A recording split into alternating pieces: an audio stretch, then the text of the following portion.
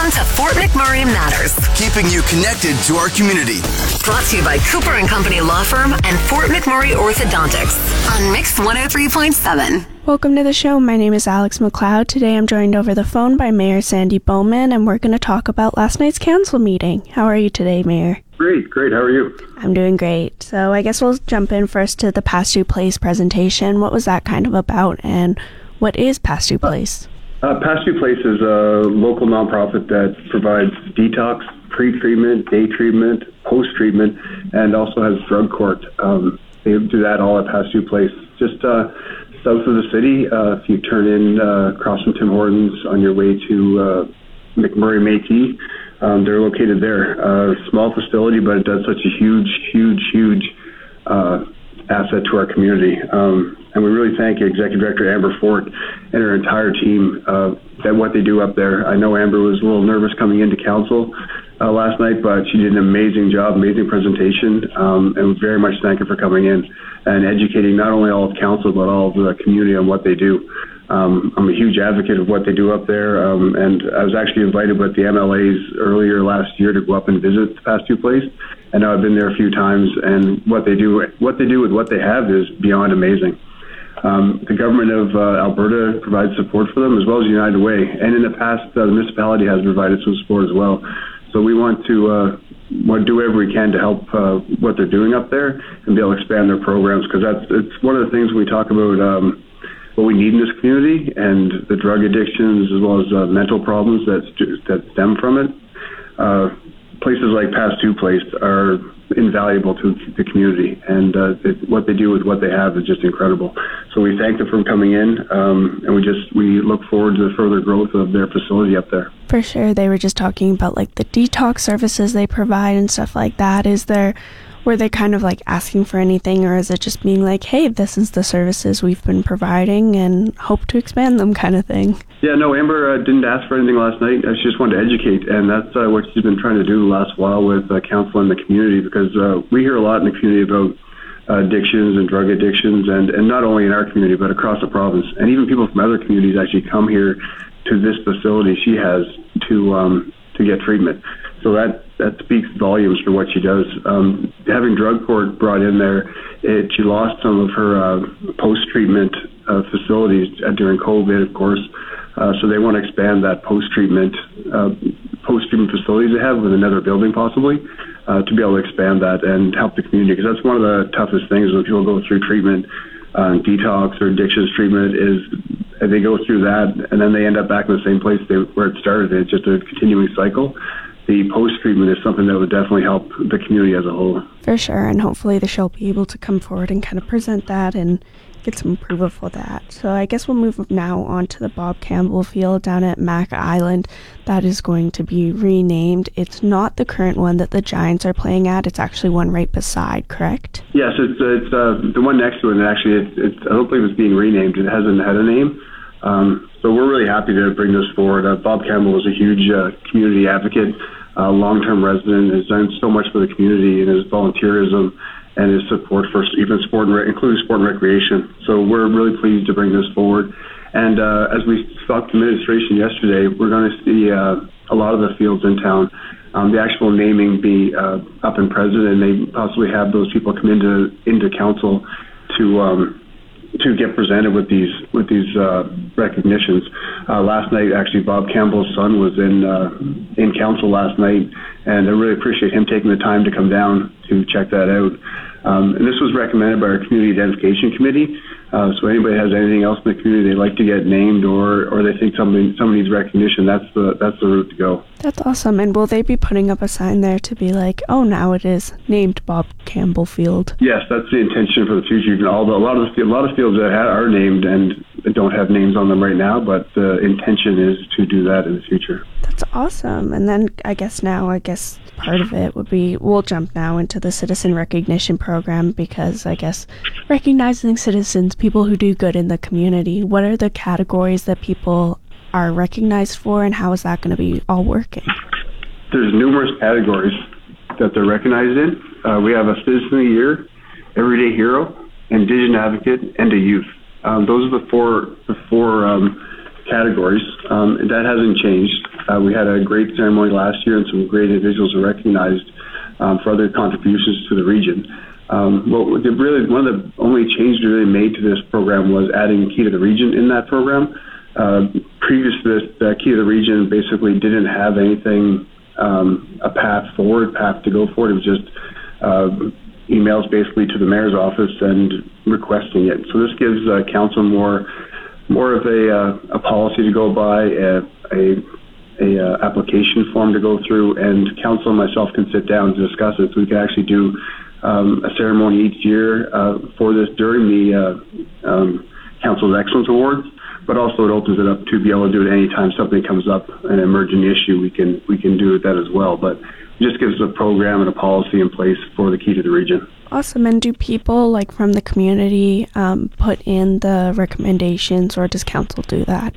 No, people in the community do. We really encourage residents to nominate someone deserving these awards. And we just look forward every year to getting as many nominations as we can, so we have a larger group to select from. And it's quite challenging as well. Last year we had several people from each category, and really they all could have gotten an award.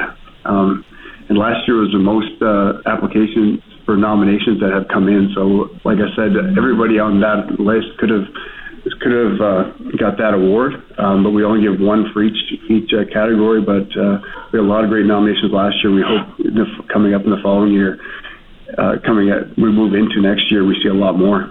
Awesome. Do you know where we can access where we can nominate, and also when nominations are open, when the winners will get announced, stuff like that? Yes, you can just go to rmwb.ca and there'll be a link on there.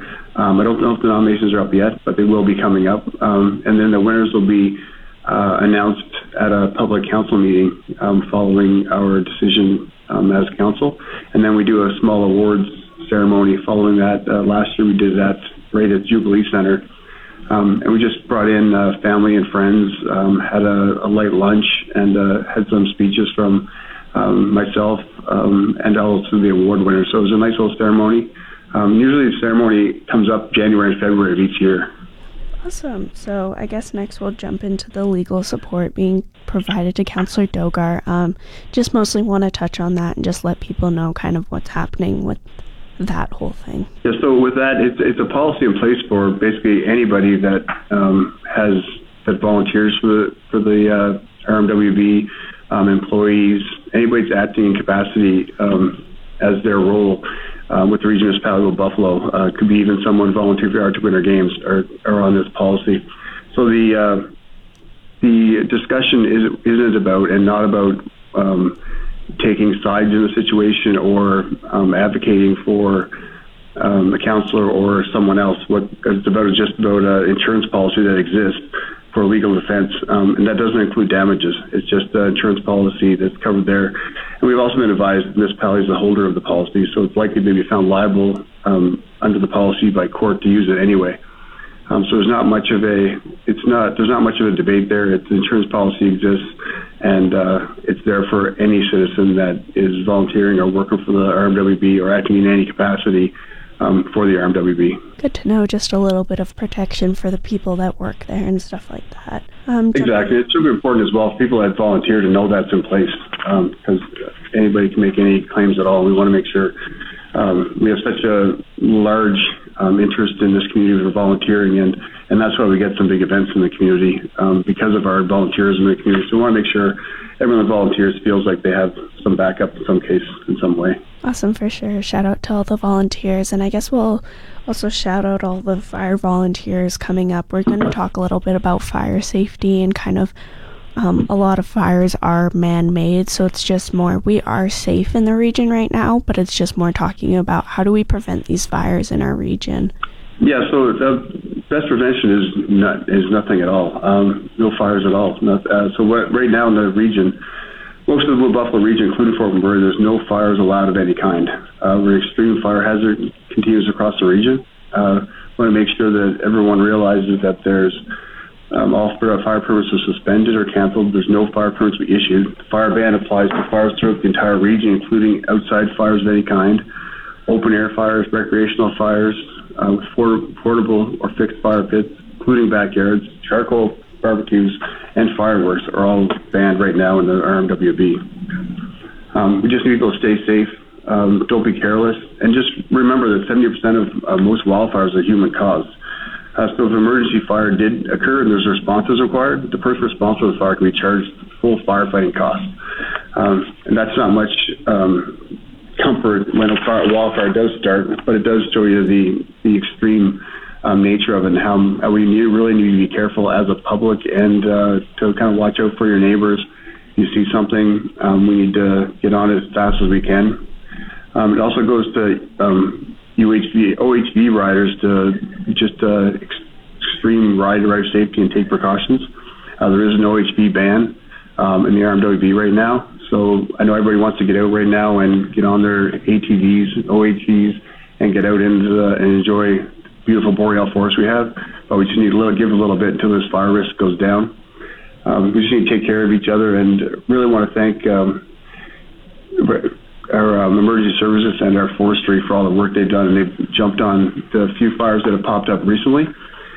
They've jumped on those very quickly, and because of that, we're not in a fire hazard right now with those there. And two, I believe, are out at this time, or under control enough that they're considered to be out.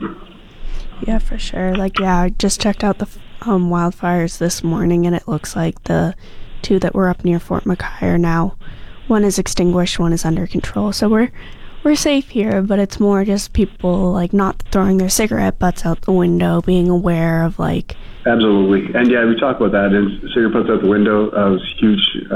That's a huge starter of fires along roadsides. And if you want any up-to-date information, there's lots of social media out there, but your best way to see it is through Alberta Wildfire app.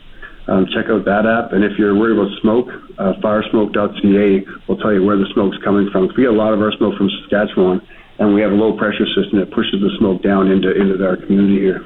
Yeah, that's very informative. Good to know for people, and just know that the information that's coming in from Alberta Wildfire and stuff like that, that's the most up-to-date info, and the Alberta Wildfire website is where you can find most up-to-date. Exactly, yeah. And how we've responded right now with the fires that have started in our region, it just shows the need. We need to keep going with our Fire Smart program and keep everybody aware and keep everyone safe. Awesome, for sure. Is there anything else that I missed that you wanted to touch on before we finish up? No, I think that's great. It was a relatively short meeting, and right now the forest fires are what's on most people's mind, and rightfully so. We have our community's been through a lot in the past, and it's still very triggering just to see smoke and to hear about forest fires. And our thoughts are with the other communities south of here and west of here that are battling fires at this time. For sure. We just want to extend our, well wishes to them and hope everything works out well for them and they can get back home. So I just want to say thank you, Mayor, for coming on and filling us in, and I hope you have a great day. Thank you. Have a good day. We're back to Fort McMurray Matters.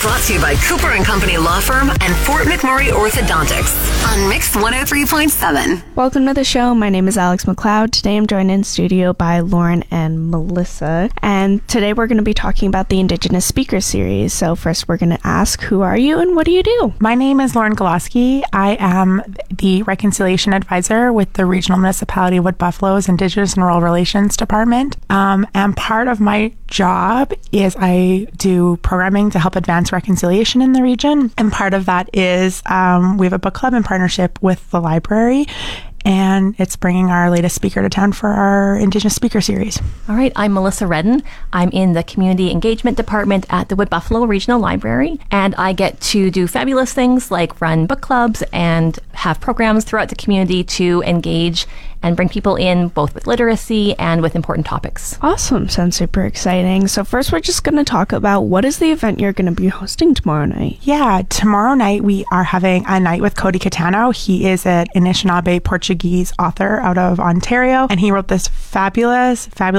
memoir called Half Bads in White Regalia. It was a book given to me by a coworker this year, and I think I gobbled it up in a couple days, shared it with a couple other people on my team, shared it with the library. It became a book club pick, and we decided to bring him in to be a guest speaker because it is just, a fantastic read. Absolutely. I think when I got the book across my desk, again, I read it in just a couple days. It was super compelling and just really got you in all the places and all the feels, but was, just really touching for this topic. Will he be like talking about the book or like reading it? So he's going to be joining us at Jubilee tomorrow downtown, and he'll be doing a read from the book as well as a talk. And he also works in publishing himself, so he's going to be giving tips and tricks on writing and publishing your work and things like that. So we're really looking forward to the event and to having an exciting speaker come and share their knowledge and wisdom with us. That sounds super exciting. So people trying to get into like the book writing business can come and get some tips and stuff like that. So I just kind of want to ask, like, what is the reason or I guess like purpose of the event? Like, why is he coming in to talk to us? Well, selfishly, because Melissa and I are obsessed with the book.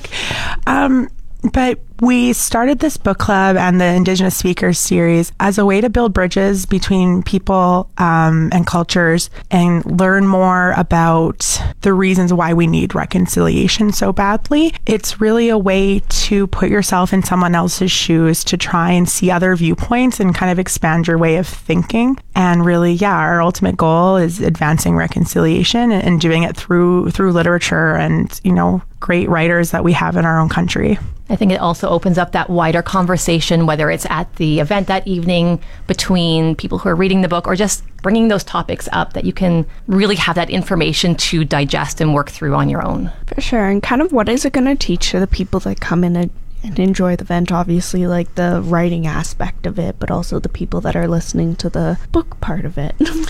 I think what we've learned through having the book club, this is our fourth title, maybe third or fourth or fifth, it has created a safe space for people to have conversations and to ask questions and share experiences and not feel judged for not knowing something. And it's really like we host kind of bi-weekly discussions when we have a book that we're reading on Zoom, and people share experiences and ask questions and get vulnerable. And through doing that, you're able to get to a better understanding and better awareness for yourself. So I don't know exactly what he's going to talk about, what exactly people might learn, but that's the experience that we think people will have and that we want people to have. Kind of how do we learn more? Like, what is the event going to be teaching? Is it for all ages? Where is it going to be held? Yeah, the event is tomorrow, Wednesday evening at Jubilee, 9909 Franklin Avenue, and it starts at 7 and goes till 8:30. And it is for all ages, but I'd say the book is for kind of high school and up. There is some sensitive topics that could be challenging for younger audience. Yeah, that's like a way to put that. So it's a free event. You just register on Eventbrite or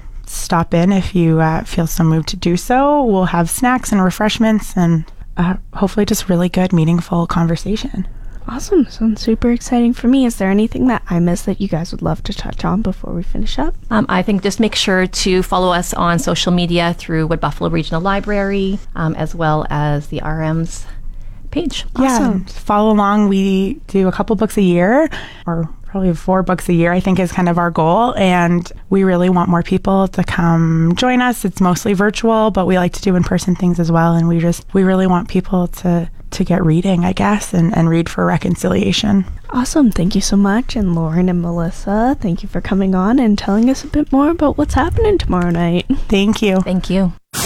That's the end of another edition of Fort McMurray Matters. Want a copy of this episode or any past episode? Download the podcast at mix1037fm.com. Brought to you by Cooper & Company Law Firm and Fort McMurray Orthodontics on Mix 103.7.